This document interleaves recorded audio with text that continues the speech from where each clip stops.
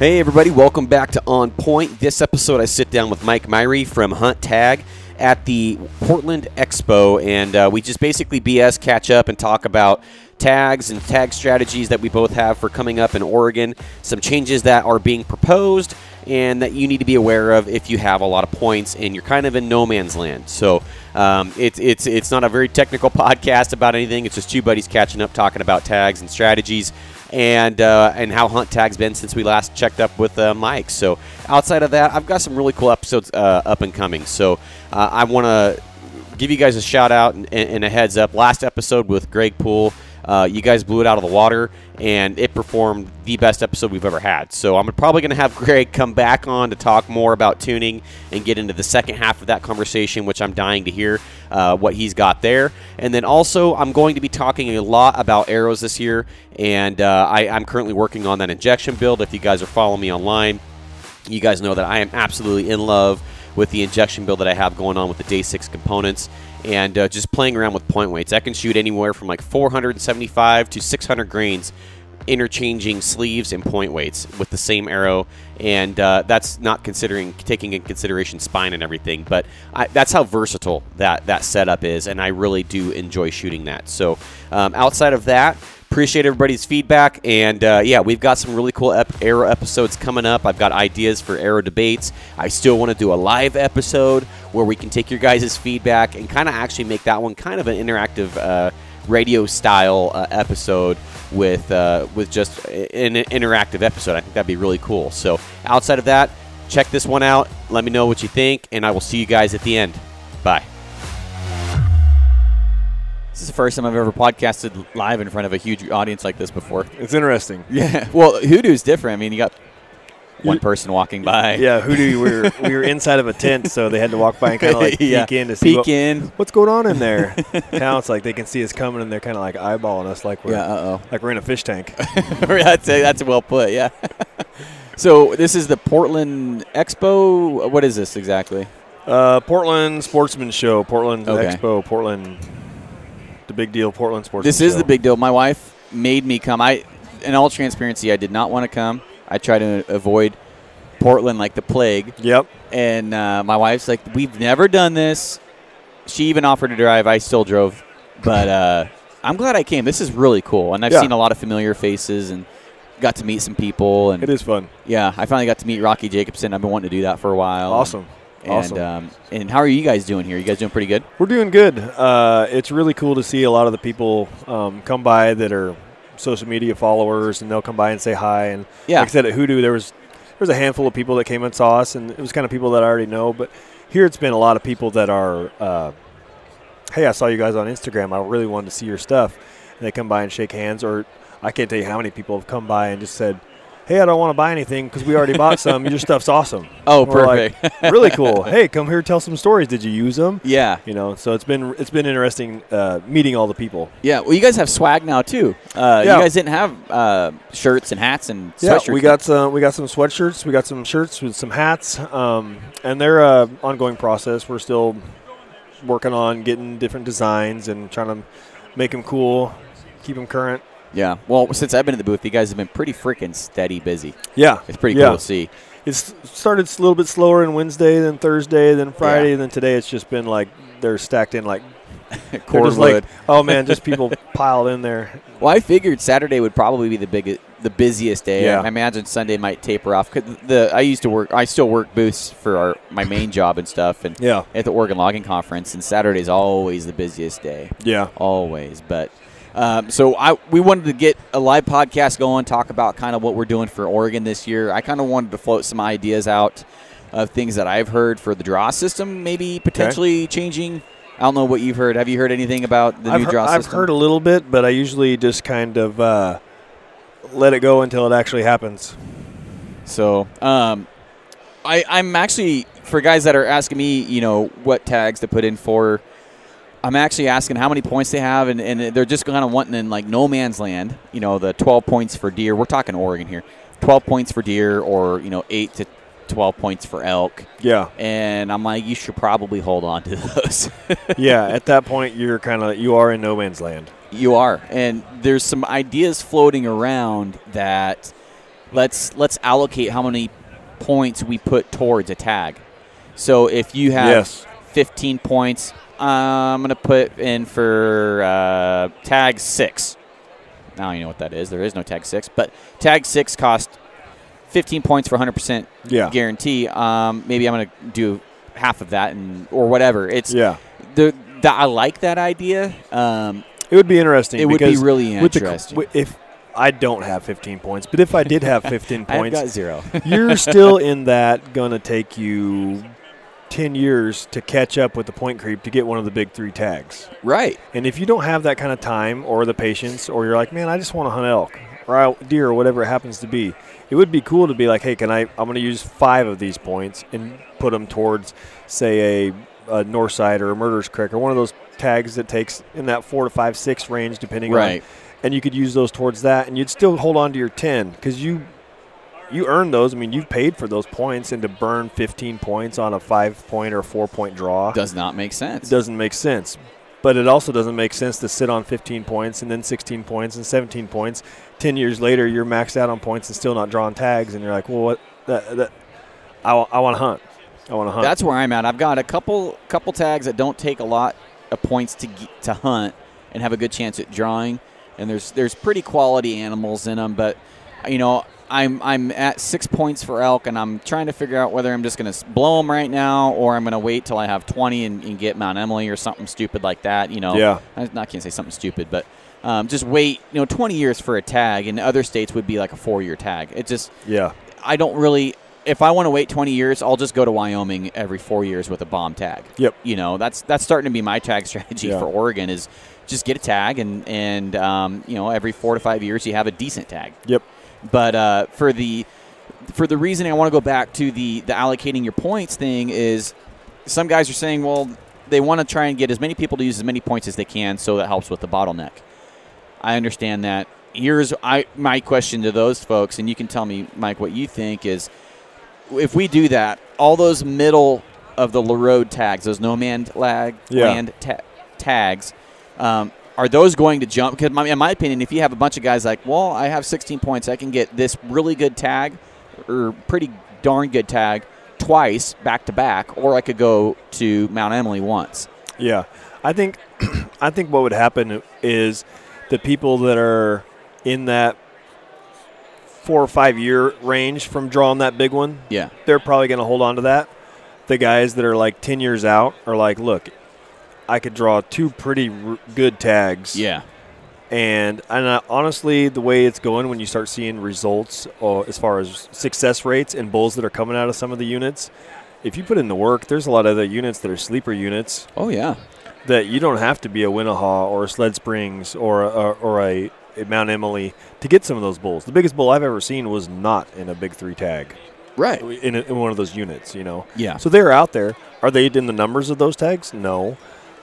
But I think that you could definitely, in 2 to 3 years of drawing those middle-of-the-road tags, you would have just as good of chance as one season, 25 years it took you to draw a Winnahaw, and you get one chance. Agreed. Well, and you could hunt a really good one 2 or 3 times. Are you going to treat that middle-of-the-road tag like you would Mount Emily? Are you going to commit to it that hard? That's where I think a lot of guys are thinking maybe about what tag too much versus how much effort are they really going to put into it. Because I guarantee you, if I drew a Mount Emily tag, I'm taking off as much time as I need to hunt that tag to where I feel good about it. Yeah. But general season, I'm just going when I can go. I'm not treating it like a Mount Emily tag. Yep. But if you treated that general season tag like a Mount Emily tag, you'd probably be just as successful. Probably not the quality of bull, obviously. Yeah. But there's got to be some sort of trade-off there because we've had there's a really well-known tag, Snake River. I'll throw that out there because I don't think I'll get shot for that one. But Snake River Rifle's been gaining in popularity, and especially if you can backpack horses in there. And that's really the only way I would hunt it. That's a good tag. It's a 6-7 year tag now. It was probably 4 points 5 years ago. Yeah. I mean, it's grown. The tag that I like for deer is doubled. Actually, it tripled in the last 2 years. Yeah. The other thing people don't realize is, what if you wait 25 years to get that big tag, and then there's a fire that year? Yeah. Or you wait that 25 years and there's a big winter die-off. Or wolves. Or there's wolves. or just whatever natural disasters seem to happen. And I know that's my luck. There's some muzzleloader tags that I've looked into hunting, putting in. They take about 4 or 5 years maybe to draw. And they're like, those tags are awesome. If you get some snow, there's going to be bucks. And I'm like, yeah, but knowing my luck, I'm going to draw that tag, and it's going to be a drought. And the bucks are going to be spread from heck to breakfast, and you're never going to find them. Right. And so you run into that, too. I was like, do I really want to take 25 years or 20 years, whatever it takes to get one of those big 3 tags, and then hunt so hard? And I've always told myself if I was to draw one of those tags, that's my one time that I'm going to really trophy hunt. I would feel okay going home with nothing, knowing that I tried as hard as I could to shoot the biggest bull I could on the tag that I had. As far as, like you said, some of the other ones, you're like, I got 30 days. I'll kind of like, when I got time, you don't treat it nearly the same. Right. But you're still in that, like, would I want to put all my eggs into one basket or spread those out over? I got 2 or 3 chances on a really good tag, not maybe the quote-unquote best tag in Oregon, but even that quote-unquote best tag in Oregon, you still have the unknown of what's that season going to be like. Yeah. You know, maybe you got a really, really, really dry spring and just horn growth wasn't that good. Or the winter before was bad. And then now that big, big unit that's so cool is just like every other unit in Oregon. And I think that there's a lot of people don't really realize that when it all boils down to it, you're still hunting. Right. You draw Winnehaw, you draw Sled Springs, you draw Mount Emily. That doesn't mean that you're guaranteed 400-inch bull. And I think that people have that pipe dream that that's what it's going to be like. Right. And then they get their sandwich handed to them when they get there because you still got to work hard. It's big country, and it's hard work. Well, my thing is if I got one of those premium tags, first of all, I'm the type of guy that if I get one of those tags, I'm probably going to put too much pressure on myself to shoot a giant. Me too. Because the pressure of the tag. They talk about the pressure of the tag, taking the fun out of it. Phelps was talking about that when he drew the tag. He was like, oh, man, I had so much pressure. Well, and you went on that bighorn hunt this year with your buddy, and you talk about pressure. I've been on one in my life, and the amount of pressure that my brother was under to get it done on a certain sheep, you could just almost see it sucking the life out of him. Like, you have this expectation of this is a once in a lifetime. You know, everybody wants to come out with the biggest animal in the unit. Right. Realistically, there may be one person that's lucky that has that happen. But, you know, on that sheep hunt, there was a handful of people floating that river trying to get sheep done. Really? And not everybody can kill the biggest one in the unit. Some people are happy to shoot any sheep. I'd be thrilled with any sheep. But, yeah, there was a lot of pressure of like, well, I got to shoot this big, you know. And you go to the sheep meeting beforehand, and it was, this is what you should expect. Don't shoot anything of this size. You need to be shooting this big or better. And then you talk to another guy, and they're like, no.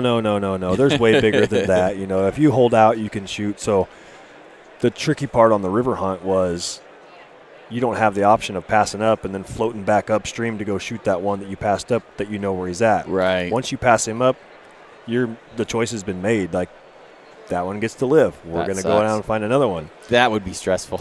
And I'm pretty sure that there was a bigger ram that we may have been able to shoot that was up higher on the river. We're still perfectly happy with the ram we ended up getting, but that's the gamble you take. You know, day 2 on a 5-6 day float. Yo, man. You see a ram that's like kind of borderline, not just standout monster. You're rubbing the trigger and you're getting ready to shoot, and it's like, man, I really want to shoot him, but I got 40 miles worth of river to float yet. You never know what's around the next corner. Right. That was the hard part about that hunt, was not knowing what was to come. And none of us had ever floated that river before. We should have. Were you guys shooting Rocky or desert? They were California rams. California rams? Okay, so like a 150 would be a pretty good ram, 155. Yeah, for sure. Yeah. And, you know, everybody's got the dream of, like, I'm going to break 180 on it. I'm going to 170, 160, any of those. And, you know, when you see a 140-inch ram. Like, that's pretty good looking. Man, he looks thick. Like, that's a good-looking ram, you know. There's the little banana curl thin-horned, and then you got all of a sudden, once you get one that's mature, and rams are hard. Like, if you don't know what you're looking at, and I'm not saying by any means that I'm an expert, but if you don't know how to field judge, that can be bad quick. Oh, it can go real bad real quick. I think Gavin's was right at 150, and he shot one of the bigger rams on the mountain that year. Yeah. The biggest one got away. and it was about a 157, 158, we thought. And I'm sure he was, every bit of it. And they shot the one that was 150 and I think 151 or 152 because there was two of them. Yeah, I honestly can't. I know Garrett told me what his Ram scored or what they scored it when they checked it in as ODFW. He told me, and I remember him thinking that he had scored it himself, and he thought that it was in the ballpark. But somewhat, I got the feeling from him that he was kind of disappointed on the score, just because he thought maybe it was a little bit bigger. Yeah.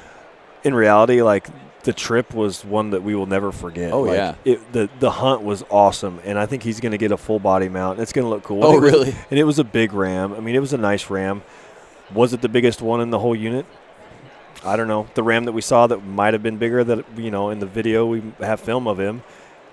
But even then, like, looking back is when I kind of decided maybe that Ram was bigger, only because I was like fine-tooth comb over the footage of him. And you're looking at it, but like I said, that was day 2. We still got 40 miles of river to go. Yeah. How do you shoot that Ram, then come around the corner, and there's your 170 Ram of a lifetime, and you're like, oh gosh. 170-inch California would be a freaking toad. They're in there. Are they really? They're in there. Well, in the unit my brother had, they weren't. Yeah. The biggest one, I think, was the one he missed. Well, I should say, historically, there has been that size. Whether they were there that year or not, I'm not sure. That would be a giant, because I don't think there was one over 160 on Heart Mountain, and I'd be hard-pressed to anybody to argue that, because I really don't think there was anything bigger than 160. But yeah. So back to the draws and stuff. I think this idea, and I'm on the fence about it, about the tag allocation or point allocation, because I think that's going to jump up the middle of the road tags, and now you're going to get your point creep on those, even though it may slow the higher tags up. Because if you have a bunch of guys that are bailing ship on those because they're tired of waiting, I think it's going to – some of these middle of the road, lesser middle of the road, they're going to jump. I could see it getting rid of some of the point creep, where then that 4-year wait, I'm 4 years out, may turn into 2 years, because there's a handful of guys that are like, it's not worth it anymore, I don't care, and I'm going to jump ship. Right. It would be interesting. It wouldn't affect me one way or the other, because I'm not a guy with the points that would affect. But right. I wouldn't mind seeing it that way. It would be really cool to be able to have that option to allocate some points towards something. Yeah. The other thing that I've always been curious about is, what if Oregon was to just say, okay, there's enough complaints about point creep, we're doing away with preference points. This is just in imaginary land. Going like an Idaho. So we just said we're not doing points anymore. How would they handle, if they were to do that, how would they handle the guys that were sitting on 18 points? I've thought about that. That are going to, like, lose their minds. You tell me I'm 18 years into this, and now you're going to take all those away and put me in the pool with everybody? Yeah. And the only way that I can think that if they were to do that was to reward some of those guys with a certain amount, and you'd have to step into it, I think, of the guys over a certain amount of points would be allowed to stay towards what they wanted.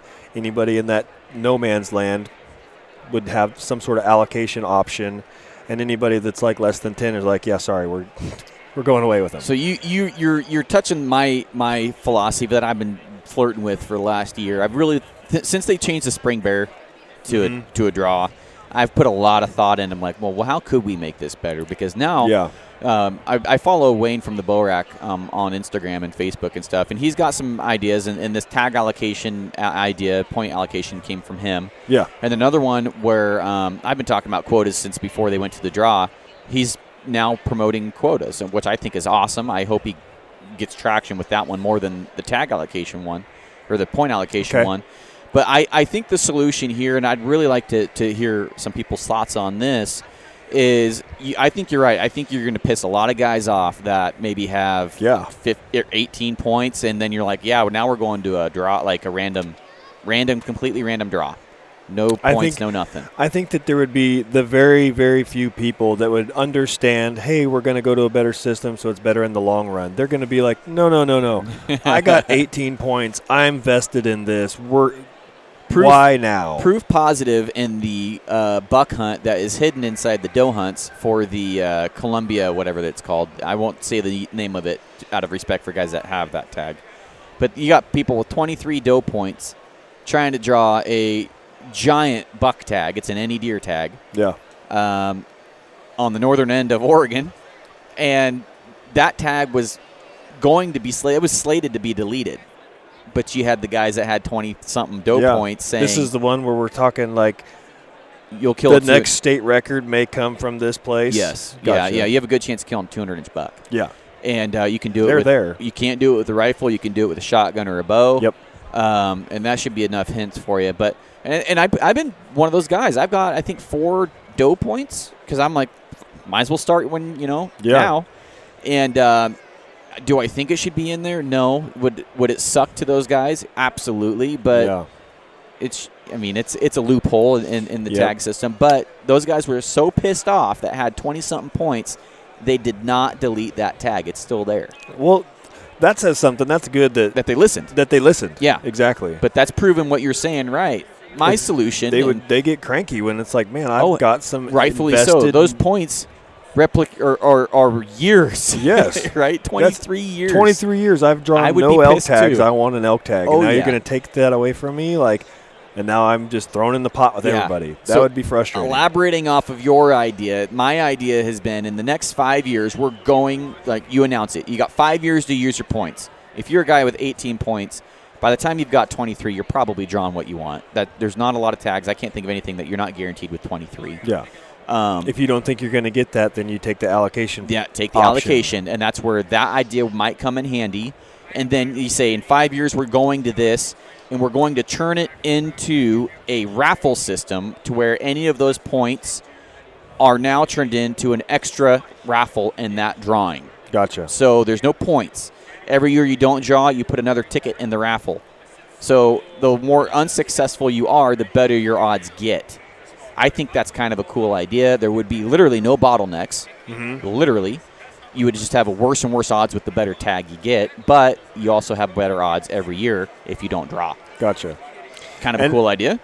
I really like that idea. It's similar to now I've been told, I honestly don't know, but I've been told that New Mexico runs theirs where everybody that's a resident is guaranteed a tag because they're worried about, the guys in Eastern Oregon. Right.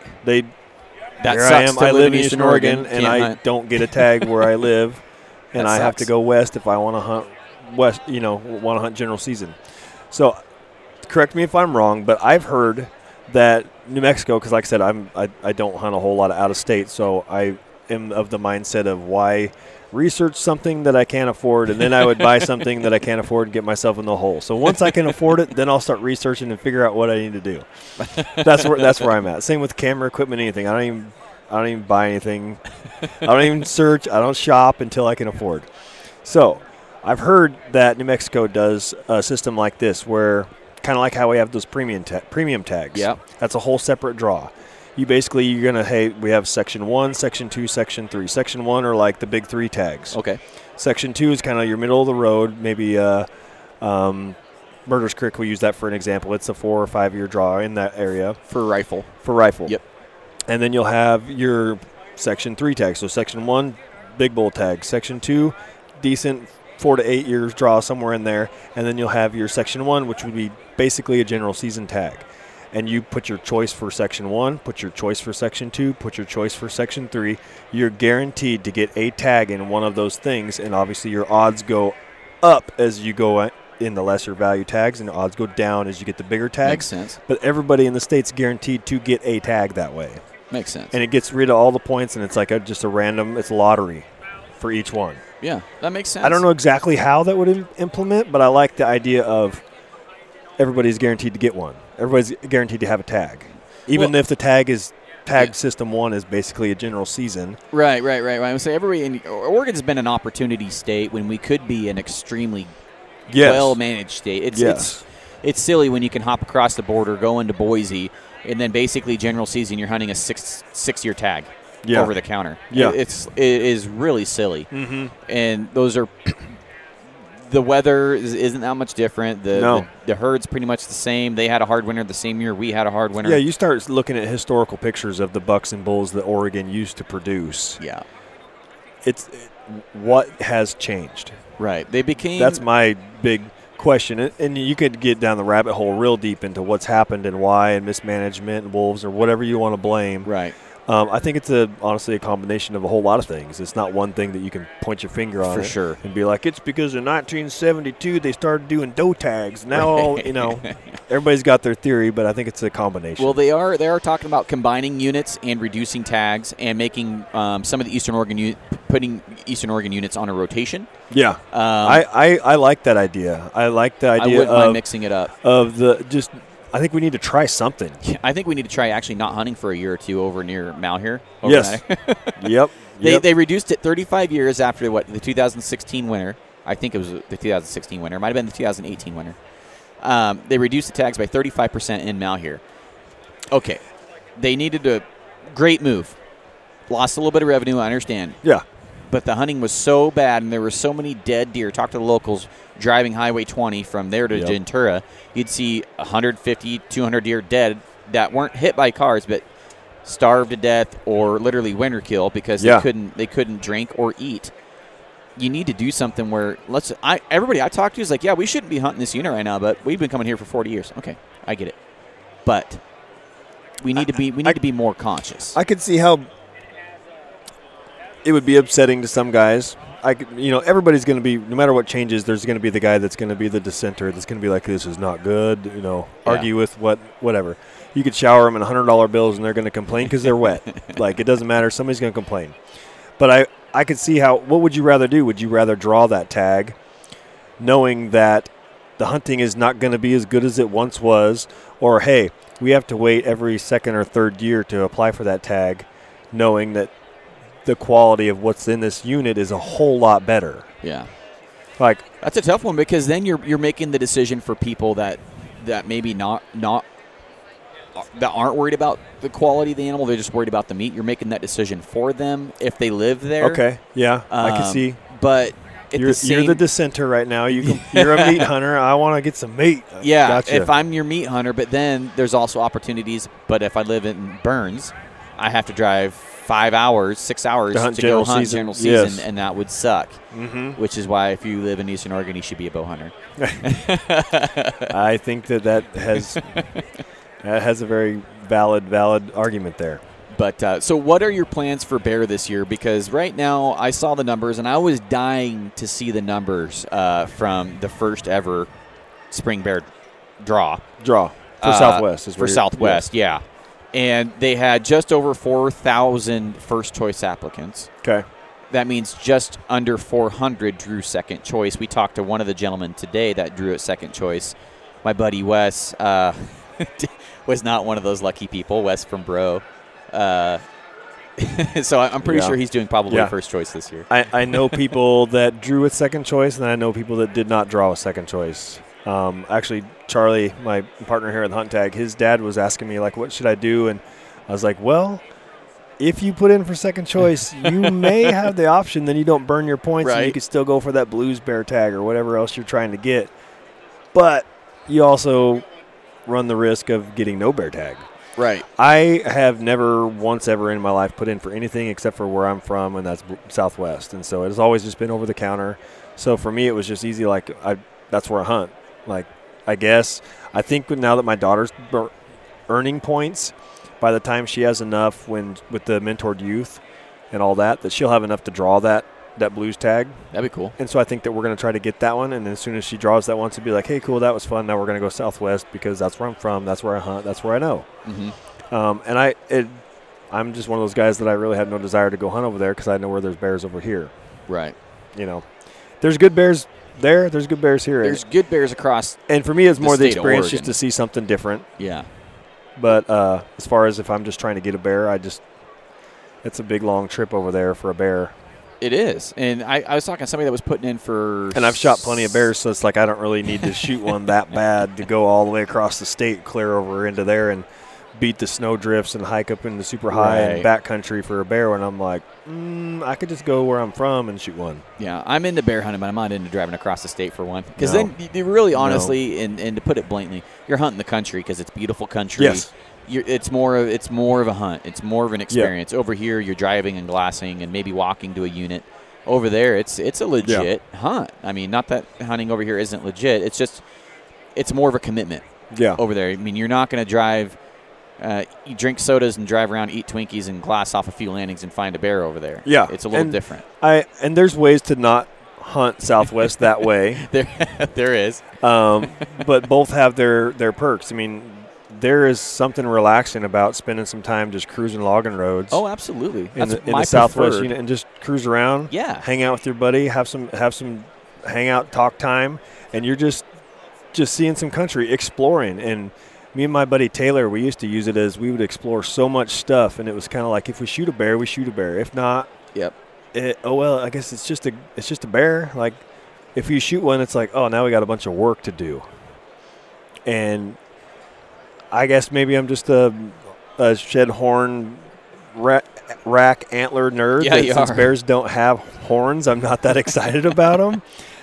But I do have success with bears, and I think they're a lot of fun to hunt. But for me, I had to church up the hunt a little bit where it wasn't just driving around and doing the landing and the glassing. And I didn't want to do the long-range rifle thing. And part of that is also with my Ragged Ridge channel. It's way better for me to get footage if I'm trying to pull it off with archery. Yeah. And so I started just doing the archery gig, and I started going into places where I could sneak in on them. And we're doing camp trips, and we're hiking in, we're camping, and we're hunting bears backcountry-ish as best we can get. That would be fun. I've tried the last 2 years. I brought my bow with me, and I'm not one of those guys that if I see a big bear, I'm just grabbing the rifle. Like if there's any way for me to kill it with the bow, that's where my head's at.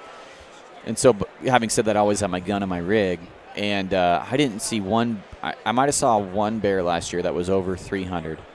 And I saw maybe 3 out of the 25 or 26 that I saw. I forget what it is, that were over 2. I saw 120-pound bears almost. My average is probably 120 pounds last year. So I didn't end up pulling the trigger last spring. When I'm rifle hunting, my size that I'm going to shoot goes way up. Yeah. I'm not shooting at that bear with my rifle unless it's something that's really worth the work to go get that thing. Yeah. If I would just wanted a bear and I just was just meat hunting for the bear, to me that's not really that hard if you put in any kind of effort. Honestly, that's just maybe I'm braggadocious, but I'm like, if you just glass enough clear cuts in the evening, you're going to see some bears. You're going to see. Do some work, find some green grass, find some water, find some big timber, sit there on the evening. Pre-scout, look for a clear cut that's like, yep, that stump is torn up. There's a bear using that clear cut. I'm going to sit here till dark. There he is. About that simple it is. Honestly, I mean, if you put any kind of research into how to find them, you will find them. You don't really have to look that hard. Now, when I'm archery hunting, my size that I'm willing to shoot goes way down because as soon as I'm like, shoot, that thing's in range, I'm going to get him. Yeah. You know? There was 2 last year where I was I guess technically as a bear hunter, as an archery bear hunter, I'm the meat hunter. What's your size range on an archery bear? As long as it's mine's 150 or more. Yeah, I that's pretty small. If I shot a bear and all I could do was make a pillowcase out of his hide, then he's too small. He's too small. As long as I could have a decent sized rug, I've never even done a rug or anything but as long as it's like, if I have to take it apart to get it out of the woods, then that's good enough for me. But if I can just hold him up by his front paws while my buddy guts him, then that's sad. That's not I've done the little bear thing before, thinking it was a bigger bear, and if I said I haven't, I would be lying. My very first bear was like, look at that thing, oh man, it's awesome, and I shot him, and we got down to it, and I was like, where'd my bear go? This isn't him. Yeah, yeah. I felt like a piece of shit when I did that. It was my second bear, and I was like, God, I'm just gonna take my ball, my bat, and go home. I'm done. Yep. And I just never again. And I completely after I did that, I just was like, okay, I'm gonna figure it out so this doesn't happen again. Yeah. I don't want to be the guy, and that's where kind of the archery thing comes in. It's a whole lot easier to judge them when they're 40 yards away than they are at 600 yards or however far you're willing to shoot with a rifle, and then you can start watching body language. And I get more of how big that bear is from watching how they move than trying to be like, well, what's he next to? That stump's got to be this big, so his head's got to be this big. He's that long. I just like, you start watching them, and a little bear is like a hyper teenager. They're just chop, chop, chop, chop. They're moving. They really look like they're eating something as fast as they can because they're like, nervous that something bigger is going to come out there and get them. Mm-hmm. That's kind of how they act. The big bear comes out there just like, yep, this is my spot. Waddling along. I'm going to sit down, and they just look big, fat, and lazy, and then they eat, and once they've eaten all the grass around, this is springtime, eat all the grass around them, and they kind of like yawn, and they just look like they act like they own the place. Yeah. And so the body language is where you can just kind of tell how a bear comes out of the timber into the clear cut. If they come out timid, kind of like, what's out here?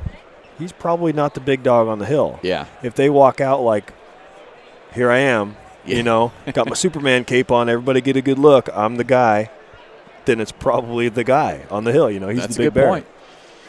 Yeah, mine this year, I had a couple little guys, and we're talking like 100-pounders, and it was like one of them I could have shot at 60 yards pretty easily, and it was like, man, it's just too small. And that's 150 pounds is pretty average, minus last year for me. Should be a pretty average sized bear for a bow, and I almost got it done, but I got actually more kick taking other folks out and watch them shoot bears. Yeah, and yeah. Me and my daughter last year, she was 9, so she got a Hunt the Mentored Youth program. And so I took her out, and I was going to let her film my tag. And we saw a bear, and Trent from Born and Raised, he gave me a bad time because he's like, you let her shoot it, right? You weren't trophy hunting. Like, you let her shoot it. And I was like, no, actually I didn't. And it turned out, honestly, there's a really good story. Part of the reason was she was going to be shooting a friend's rifle that was a custom rifle with a super light trigger that she had never shot, and it was like 600 yards. You're asking for a Easton's mistake. looking at it like, Dad, any bear is better than no bear. I'm like, I promise you're going to get over there and you're not going to be thrilled with that. Oh, no, she just wanted to get one so bad. And so there was the rifle issue. Is like, she'd never shot that rifle. But then the coolest part of it was when she came back to school, she had taken some days off of school to go. So when she comes back to class, her classmates were like, did you get one? Hey, did you get one? You went bear hunting. Did you get one? And for her to be able to tell the story to her classmates, and I live in Portland area now, so we're not like rural where we get deer season off to go hunting. There's a lot of people that aren't hunters, and so for her to be able to come back to class and be like, no, we saw one, but it wasn't what we wanted to take, and they're kind of looking at her like, I thought hunters were just out there blasting the first thing they see, and she was like, no, like we were, it wasn't what we wanted to shoot. It wasn't that was cool for her to be able to have that experience and to be able to convey that to some of the other younger kids that were like, oh, cool. So you were kind of picky and choosy with what you were. I thought you guys just shot everything, And if you didn't see a deer to shoot, or a bear to shoot, you just shot the signs and threw your beer cans out. Like that stereotype is definitely still out there and strong. That's a really good point. I never even thought of that. Yeah.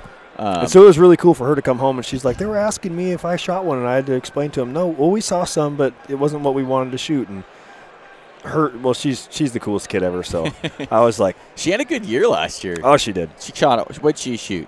Easton, what'd you shoot last year? What'd you shoot last year? A buck? And a bull?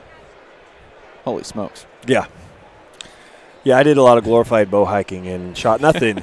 Luckily, there's a 9-year-old girl in my family that can kill stuff, so we ate good this winter. I am a firm believer that girls are naturally better shots than boys. She's awesome. Because they have no ego. They just shut up and let me take my time. And that was when I was a guide back in the day. I would, any day of the week, I'd rather have a female client because they just listen and they do what they say, what you tell them to do. They absorb, and they're better at learning and following directions. And you get a male client, they want to guide the guide every single time. Oh, yeah. Tell you what they know. This is what we should do, and you're wrong, and this and that. And the girls are just like, cool, that sounds good. You're the guide. Yeah.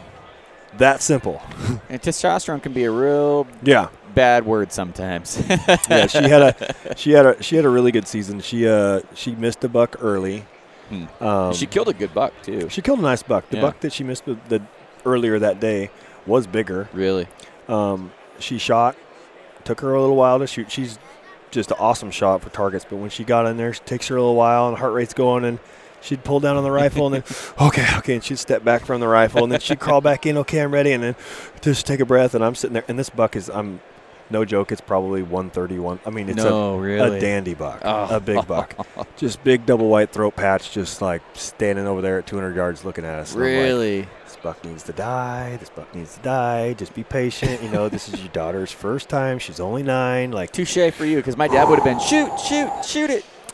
So she shoots. I kid you not. She shoots, and she turns to me, and instantly just like tears just start rolling down her face. And she's like, that was so awesome. And the buck's just standing there, and so I say, well, it can be awesome again because it's still standing there. And she's like, wipes the tears off her eyes, and she's like, oh, really? Like, I missed? And I'm like, it's okay. I missed my first buck. If I was honest, I've actually missed the last 3 bucks that I've shot. Like, it's okay. Everybody misses. Right. Anybody that says they don't miss hasn't hunted long enough. Yeah, right. And she's like, okay. But then for her to pull it back together after going from the roller coaster, the highs and the lows, and she was just like, oh my gosh, you know, just tears, to get back and shoot again. She just struggled to get back into the gun. So since it was my wife's tag, she was there. I said, hey, do you want your mom to shoot this buck? Part of that was the trophy hunter in me that's like, that deer's giant, it needs to die. So I was like, do you want your mom to shoot this buck? And she's like, yeah. And I was like, all right, you go tell her. So she comes back. My wife's like, I feel bad, like she's worked so hard. So, but I'd be like, okay, that buck needs to die. Yeah. You guys need to figure it out. Yeah, I was real like, quick. Between you guys, you girls need to figure out who's going to shoot this deer because that's a giant. So then my wife shoots, misses, and my wife does not miss. Was the gun off? Just you doped it wrong. So my wife shoots again and misses. Uh-oh. And I think she shot a 3rd time, and both times I'm watching and dirt's flying in the exact same spot, but it's not where the deer's standing, and the buck's just standing there. I'm like, this would never. If it was me and you hunting, that would not happen. The buck would be like, hey, see ya. Oh, yeah. Gone. Right. But the girls are over there, and it's just like, here I am. How's it going, Scott? So finally, I'm like, okay, it's got to be the gun. The buck finally, like, wanders off. We end up sighting the gun in. And Easton was, like, kind of down in the dumps. Hey, it was my fault. I missed. I know Dad put so much faith in me to be such a good hunter, and I missed.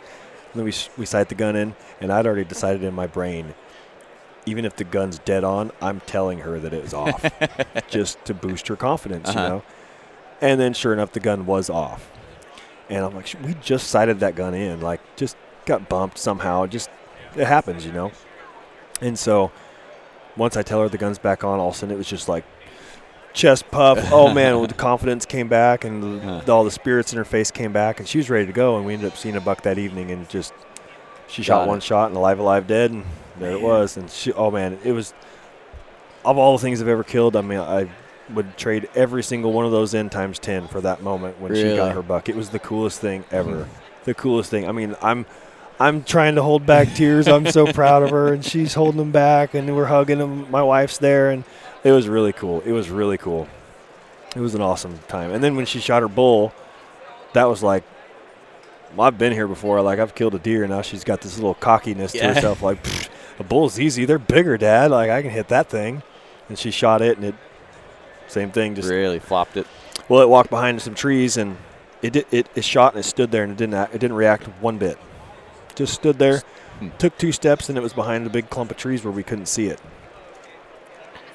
And pretty soon my buddy that was up the hill, he comes just like walking down with his son. And so I'm like, Easton, they must see something that we don't see, or else there'd be no reason why they'd just start walking down in full view of the same elk that we're looking at. And he comes down there, he's like, yeah, you killed it, like it's dead. I'm like, we didn't see it fall down, and it had took 2 steps and fell into a big root wad hole. And so it just like went into vanish land, and we couldn't see it, but they had a really good view of it. That's pretty cool. Yeah, it was a good deal. And she got a spike bull. It was any legal horn. She's looking at it. She's like, Dad, I don't see horns. And I'm like, they're not very big, kid, but you just got to trust me. They're there. They're there. And yeah, it's literally got like little 3 or 4 inch little spikes on him. He's the best eating elk I've ever had, though. Oh, I'm sure. Little toe head. Yep. But, I took Cody Dunlap out this year. Did you hear about the shenanigan out there? A little bit. Cody messaged. He texted me and he called me on the way back. He actually saw my truck. I was driving south and he was driving north on the way back one time. And he's like, "Hey, I just saw your pickup." And so he called me and I'm like, I had already talked to you. So immediately I start razzing him a little bit, like, "What's going on, man?" So, but the exact story, not full details yet. So, okay, well, go ahead. He brings his fancy long gun over there, and I'm like, okay, 600 yards, 700 yards. Does he own anything that isn't fancy? I don't think so. I think he is just fancy. He's a very fancy 17-year-old. Yes, he is. But he's got good taste. He's always got to tell me about how his truck is fancier than my truck. Well, he brings the long gun down, and I think to his defense, it was his dad's, I think, and he hadn't practiced with it that much. But so we'll just throw Chris under the bus. We'll just throw Chris under the bus on this one. And the gun was off. Something was off about the gun. Wasn't shooting. And then we didn't know that until we missed about 125-inch 4-point. And slam dunk, broad, I got it all on video. So yeah, I remember you showed me, I think I saw a clip of it, and I was like, that's a good buck. That's not the buck you want to miss. No, I mean, it was a solid 120-inch 4-point, solid. And long story short, we were just laying it on him. I felt that we probably shouldn't have laid it on him so bad, but laying it on him, like, he's not here to defend himself, so we got to. Oh my gosh, that was such a nice buck, Cody. Oh my god, there you go. I hadn't seen one. It's just going off, and he's got me and Anthony just laying into him, and then I'm like, I got the gun at home that would have laid the smack down on that buck, and then so I'm talking up my 308 VTR and killed everything under the moon with it. And never had a problem with it. The Varmint tactical rifle? Oh, I've had it for years. The triangle, yeah. Dude, those were cool. Dude, they are those were cool. Smoking accurate guns. The most accurate gun when I was guiding in Colorado that we had a client come, the most accurate client rifle gun that we brought was one of those. Was it really? Dude, this thing's sweet. It pounds. And for a $750 rifle, they're a slick little deal. I think in 2012, I think I've talked about this before, but the early runs of those had some intermittent accuracy problems because of the way the stock and the barrel were touching or something like that. And so I bought one, and it was one of the shitty ones, and I didn't know it. You just had to buy one and shoot it and find out. And then a couple years later, they fixed the issue, and then I'm like, it's a half MOA gun pretty consistently, easy half MOA at 100, and then probably it loses a little bit. Yeah, the client that I had in Colorado that brought one out was a 308, and that's what I shot. He's like, "You want to shoot it?" And I was like, "Yes, I do." Dude, it's straight up. It was cool. It was really cool. So, the gun we're using. So it's a good gun. I've shot stuff out to 1,100 yards with it with factory ammunition. Like, I'm not saying like I sprayed 1,100 rounds at 1,000 yards. 2 or 3 shots and you're on target. Yeah, and that's because I suck at long range shooting in the wind. But so we have a good gun, and I told him anything out to 600, go ahead and dump it because we've dumped an elk at 564, one shot, boom, big cow, and so it's plenty capable. Well, he takes it out there and he has this big, beautiful whitetail buck jump up. I think he dusted 10 shots off at it, and so he calls me. He's like, "Your gun's off or something's wrong." I'm like, "That gun ain't off. It ain't. You're off, Cody." I'll tell you what. Bring it back. We'll go over to the buddy's ranch. We'll shoot some steel at 1,000. I'll show you how accurate that. It's just talking shit. This is back to the Colorado days. We'd have the clients come in and they'd be like, they start with their excuses of why they missed or this and that, and it's just a funny saying that it's always stuck with me. The client or the outfitter would always stop them in the middle of their excuse, basically. And he's like, no. The crosshairs were not on the animal when the trigger is pulled. That's why you missed. And he said it in a way that was like you just knew better than to argue with him because oh man, it's funny. Poor Cody, I think, was making good shots on this whitetail because the parallax broke. Oh. And so I didn't know until because we had that rifle on the antelope hunt. Somewhere between the antelope hunt and Cody's whitetail hunt, the parallax had broke on the Vortex and sent it back in, and they fixed the parallax. Now it's back on the VTR, but I'm talking all this shit, and then here comes. I told him he gave my gun the gun herpes. So the gun herp, whatever he was shooting or did to his gun, he did it to mine. Yeah, because I've never had a problem with that gun. I've had it for years. You probably should have told him that he's the one that broke it. He probably worked fine should. when I had it last. What'd you do to it? And so we get another one of his dad's guns, and then so we're on gun 3 now. We're on gun 3. No, I think it's Cody's 243 is what it was, and he makes a perfect shot on this little. So now he's on his high horse because it's his gun. Yeah. Chris's gun didn't work. Your gun didn't work. Shot, and now it's his gun. Yeah, dumps this deer, offhand shot. And that's just what he needs. Even close to the truck. We only had to pack it, 300 yards. Yeah. And but I just felt so bad because we're just laying into him, and then I've apologized probably 15 times for my gun being off. Yeah.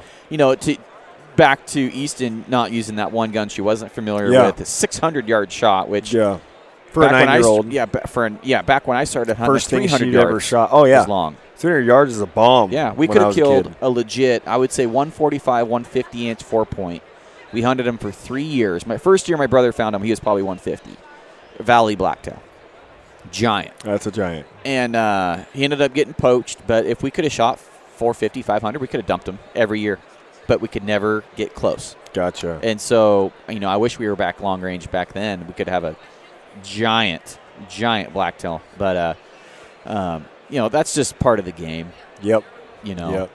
Yeah. So it was funny that Trent was like, you didn't trophy hunt with her. You let her shoot it, didn't you? And I was like, no. And he's like, you didn't. And he gives me this evil look like, right. You terrible parent, you. And I was like, there's more to the story. It wasn't a gun she'd never shot. It was a big gun, too. I can't remember what the caliber was, but, it's a big gun.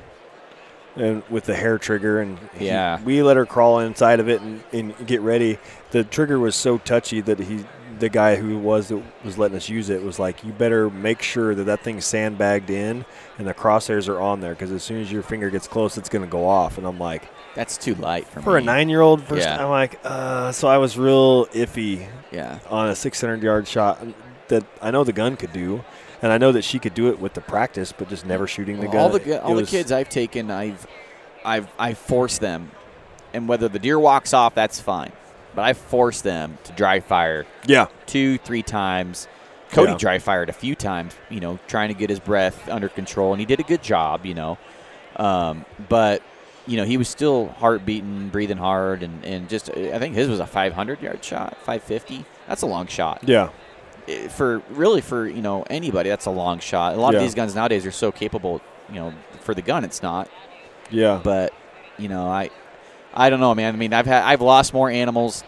I should say not lost. I've missed more animals shooting instead of just trying to get closer, trying to shoot them at 600, 700. Yeah. It's silly. Like Kim's buck, the bigger blacktail than I've ever killed, her first and only one, shot it at 480 something.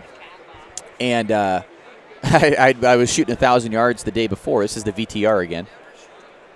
And she shot and shot and shot and shot. And then she was like, what's going on? And the deer's just looking around. And I'm like, oh, shit, the scope's dialed into 1,000.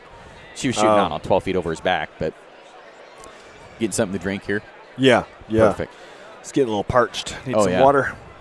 Thank you. So, but, so outside of that, I plan on doing for Oregon, second choice Umpqua whitetail. Okay. You can get that second choice, and I shouldn't probably. Sure, thank you. I've drawn that. The whitetail tag? For the archery? Yeah. I think I've drawn it 2 or 3 times. Second choice? I believe so. Yeah. I haven't put in for it since I don't live in that area anymore. It's too hard for me to go down there and do that hunt anymore. And part of the reason why I stopped putting in for it was even though I lived there and I had the tag 2 or 3 times to find the access. And the access that I did know to hunt was like a really good buddy of mine, but he was also an outfitter. And he's like, dude, I got paying clients that are coming to hunt these bucks. I can put you on this one stand, but you're not going to kill anything kind of place. And I'm like, and so it turned into, why am I hassling so hard? I've got access. So I'm thinking if I don't draw my main deer tag, if I draw my main deer tag, I want to kill a 180, 170, 180. That's my goal. I've got it narrowed down. I've got it figured out. I know where they're at. It's just a matter of getting there and drawing the tag. You're going to kill a 170? Muley. Okay, I thought you were saying this whitetail. Hell no. I was like, no, we're talking Columbia. Good golly, and a grilled cheese sandwich. Holy cow. World record. Yeah, I think the world record's in the high 150s or something. Yeah, the world record probably got hit out by my parents' house. It was a giant 10 on each side, I think, non-typical. Giant. And that was probably 12 years ago, back when they were planting whitetails out there. But I've got some access to a couple properties that it would be worth getting I've seen a buck that at one point would have been the world record. Really? And it was on a place, it was already dead. And the ranch came about it before they were off the endangered species list. And it was like they had property, and this buck was there, and they have the skull sitting there, and it's one of those, we can't, die of natural causes or whatever. They have they have the buck, but they're so protected they didn't even want anybody to see it. And like, oh yeah, this would be the world record, but they're protected. Really? Yeah. Is it still there? I'm assuming they still have it. I don't know. Oh. It wouldn't be the world record anymore. And I mean, even then it was like, it looks like a regular sized whitetail. I mean, the Columbia whitetail is not a world record's. Yeah. Not that impressive because they're still not that big. 130 pound. Now I sound like the mule deer guy bashing like, what blacktail aren't that big? Like, Right. Yeah. But if you're a whitetail guy and you're wanting that whitetail slam, as they say, like the Columbia whitetail, they're a cool deer. They really are. They're just, they're not as big. If you pay to hunt them, it's not hard to get one. But if you don't have access, it's extremely tough. It's tough. Even with the way they were, I helped ODFW try to do their I've done that. The net system where rocket nets. They're rocketing the nets over the top of them, and so I was so excited. I was like, okay, can I push? I just want to push the button. Just push the button. And my buddy Adam, that was working there for a while, he's like, I'll let you push the button. He's like, but you're going to push the button when I say push the button. And the rule was they all have to have their heads down. And so one would have its head up. All of them got their heads down eating these apples. And then as soon as that one other one would put his head up, and then it drops its head, and this head comes up. And none of them would have their head down at the same time, so we never got to shoot the rockets when I was out there. And the reason was because if one of them has their head up, they didn't want one catching a rocket to the face. So they make sure all their heads are down so it's safe for them.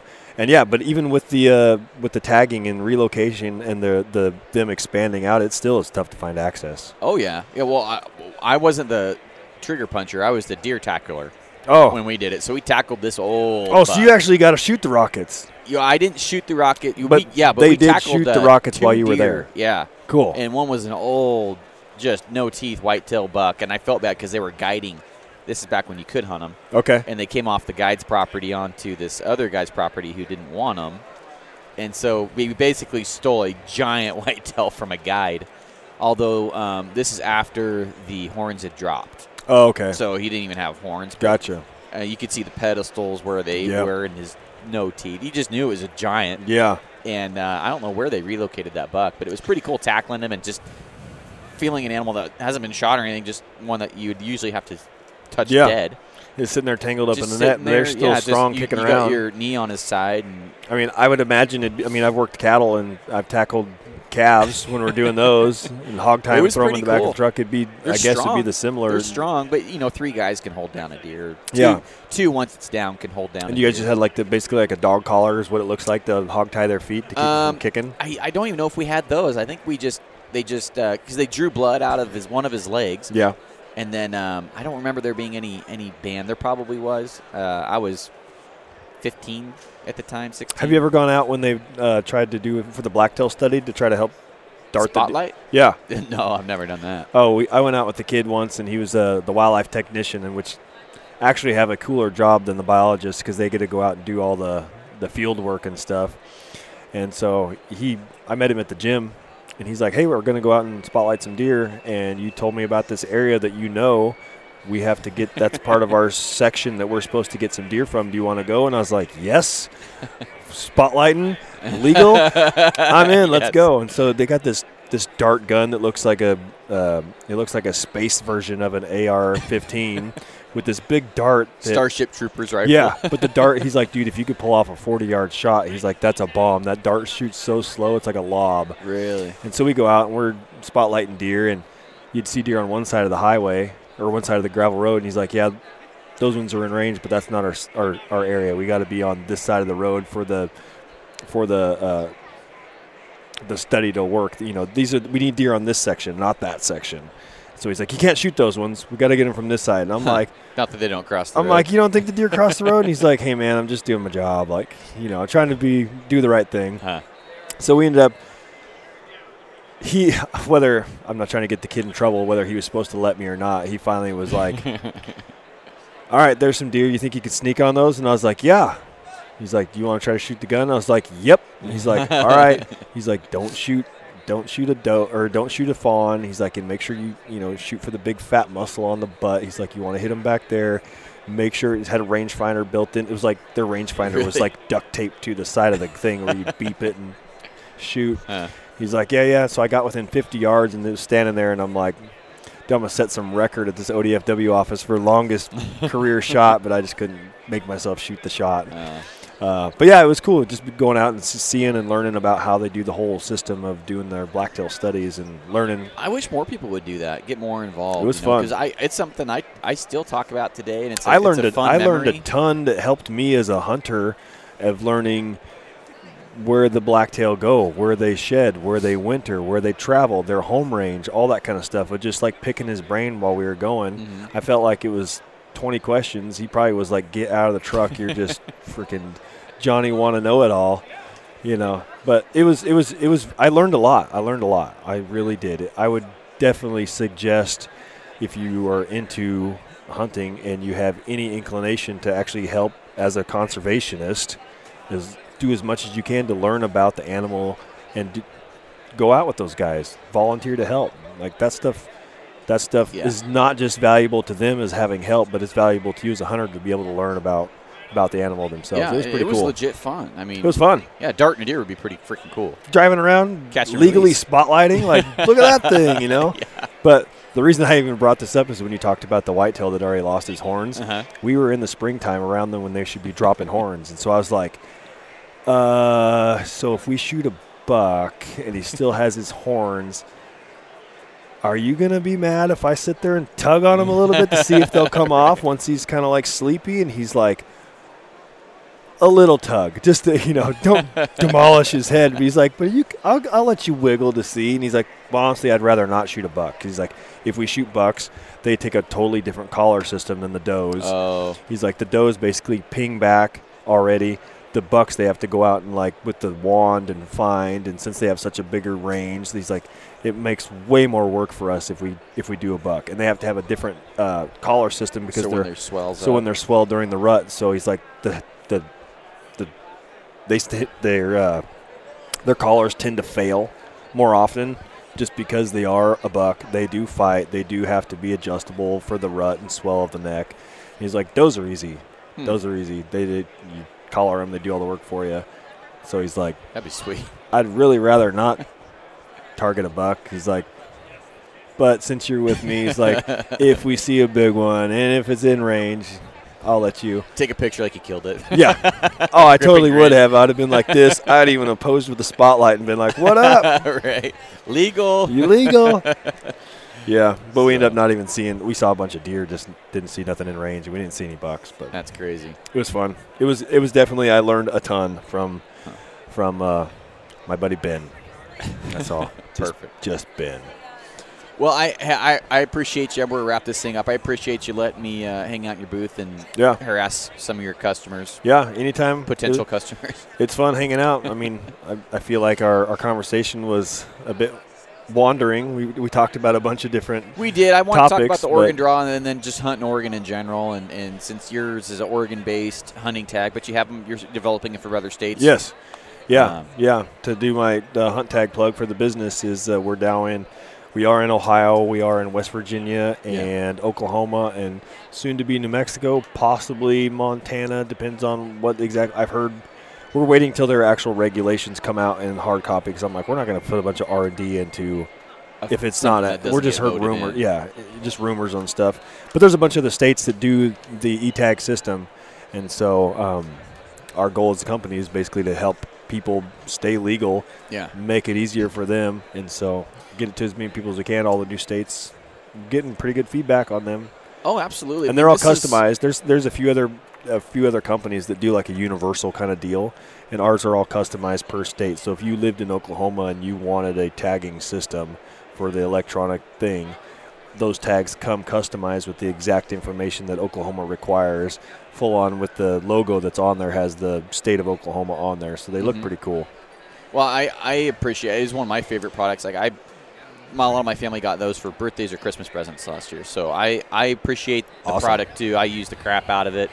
And everything we shot this year was tagged with one of your hunt tag things. Right on. And they sell themselves. People walk up and they're like, they look at it, and if they don't know what it is, as soon as you start explaining it to them, the light bulb goes on. I'm like, oh, I need that. Yeah. So it's not required, but it is something that you really do need. Yeah. It's going to be a commodity. For me, it's a commodity. It's something that I am so forgetful not having to bring a tag with me. Yeah. I forgot my tag when I've gone hunting before. I've had to drive all the the way time back home, Now I always got my phone on me. Yep. So I'm coming around to the electronic. That's where I was. But I lose if my head wasn't connected to my neck, I would lose it. And so I'm like, well, I do not want to have the wrath of what I have to come home to if I lose my $600 phone. So I make sure I don't lose my phone. Right. It's gone. I got my Onyx Maps is on there, my Google Earth, my taking pictures with it. So I know I'm going to have my phone. So why not just always have my license on there instead of having a paper tag thing that did I put it in this pack? Did I put it in that pack? Back when the old Bi-Mart, pouches that everybody would put their stuff in. I still got those. Do you know how many of those I would lose? Yes. That I'd put it in this wallet or that wallet, or I'd fall in the river. It didn't matter. I would lose those. And then your stuff gets soaked. You can't see it. Yeah. Yep. I do got one idea for you guys. Okay.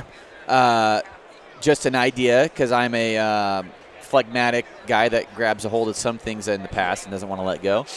You see how many posts do you see that says goodbye magic triangles? Yeah. Okay.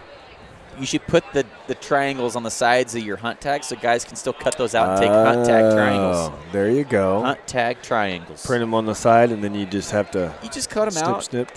By no way is it required, but for the guys that want that picture with the triangles, nostalgic. There you go. I have a feeling the next animal you tag is going to have just orange triangles cut out of yours, and you're going to be like a pen. Just really small, right? Like, this was taken September 12th, right there. Yes. Bam. I miss those pics, man. I mean, just seeing there's people that miss them. There's people that just hate those because there's always the triangles. The teaser guy that's all he posts. I did that one year, and then were runs like, it like a week and a half before they actually get to see what it was, and everybody's chomping at the bit to see. Yeah. Yeah, I did that one year, and then everybody's like, "No, not you, man! Like, don't even start that shit." I was like, "All right." Yeah. But I think that'd be kind of cool, just as a nostalgic piece. Yeah. But, anyways, well, let's give a plug to your website. Where can people find you? And we are www.hunt-tag.com. Not an underscore. And you can find us on Instagram at hunt_tag, and Facebook is hunt-tag. Okay. Perfect. Well, hey, I appreciate your time, and then let me invade your booth here for an hour. Yeah, no problem. 2.5, or actually 3 hours. That's how long we yacked just now? No, I've been in your booth for almost 3 hours. Oh, gotcha. Yeah. No problem. Like I said, we always enjoy it. It's always a good time. Like, I love hanging out and yakking. Yeah, and if you're down in Southern Oregon, which I'm sure you will be, and you want to go bear hunting, cool. And you want to do the driving around thing, not your hiking looking stuff, but you want to do the lazy man's bear hunting. Hey, I'm down for whatever. Give me a call. We'll do. We'll go down there. One of these days, we'll maybe next time Easton gets something, you'll have to have her on the show, and she could tell you her side of the story. Yeah, I'd love that. That would be cool. We should have had her on. I should have got an extra mic. There you go. So, all right, man. Well, I appreciate you. We'll catch you on the next one. All right, sounds good. See ya. All right, guys, that's this episode of the podcast. Be sure to go check out Mike Myrie at Hunt Tag. If you guys hunt in Oregon, really, this is something that I get as gifts for family. That's how much I like this product. It's super useful and makes the tagging system a breeze, whether you're electronic or paper. And Mike's a super great guy, so your money's going to support a great family. And, just really appreciate everything that you guys have done. And if you have time and you haven't yet, please go on to iTunes and leave a review. It has been like over a month since I've had a review on there. And granted, I haven't uploaded and haven't pushed it a lot lately, so this is me pushing it a lot, and this is me encouraging you to go do that. So if anybody does that, maybe I'll do some sort of cool giveaway. Maybe I won't. I don't know. Hint, hint. But outside of that, appreciate all the feedback and all the nice comments I've been getting. I'm doing much better. Yes, I'm a little sick. You guys can probably hear it in my voice, but what's a win without a little bit of adversity? So outside of that, appreciate you guys, and I will see you on the next one. Bye.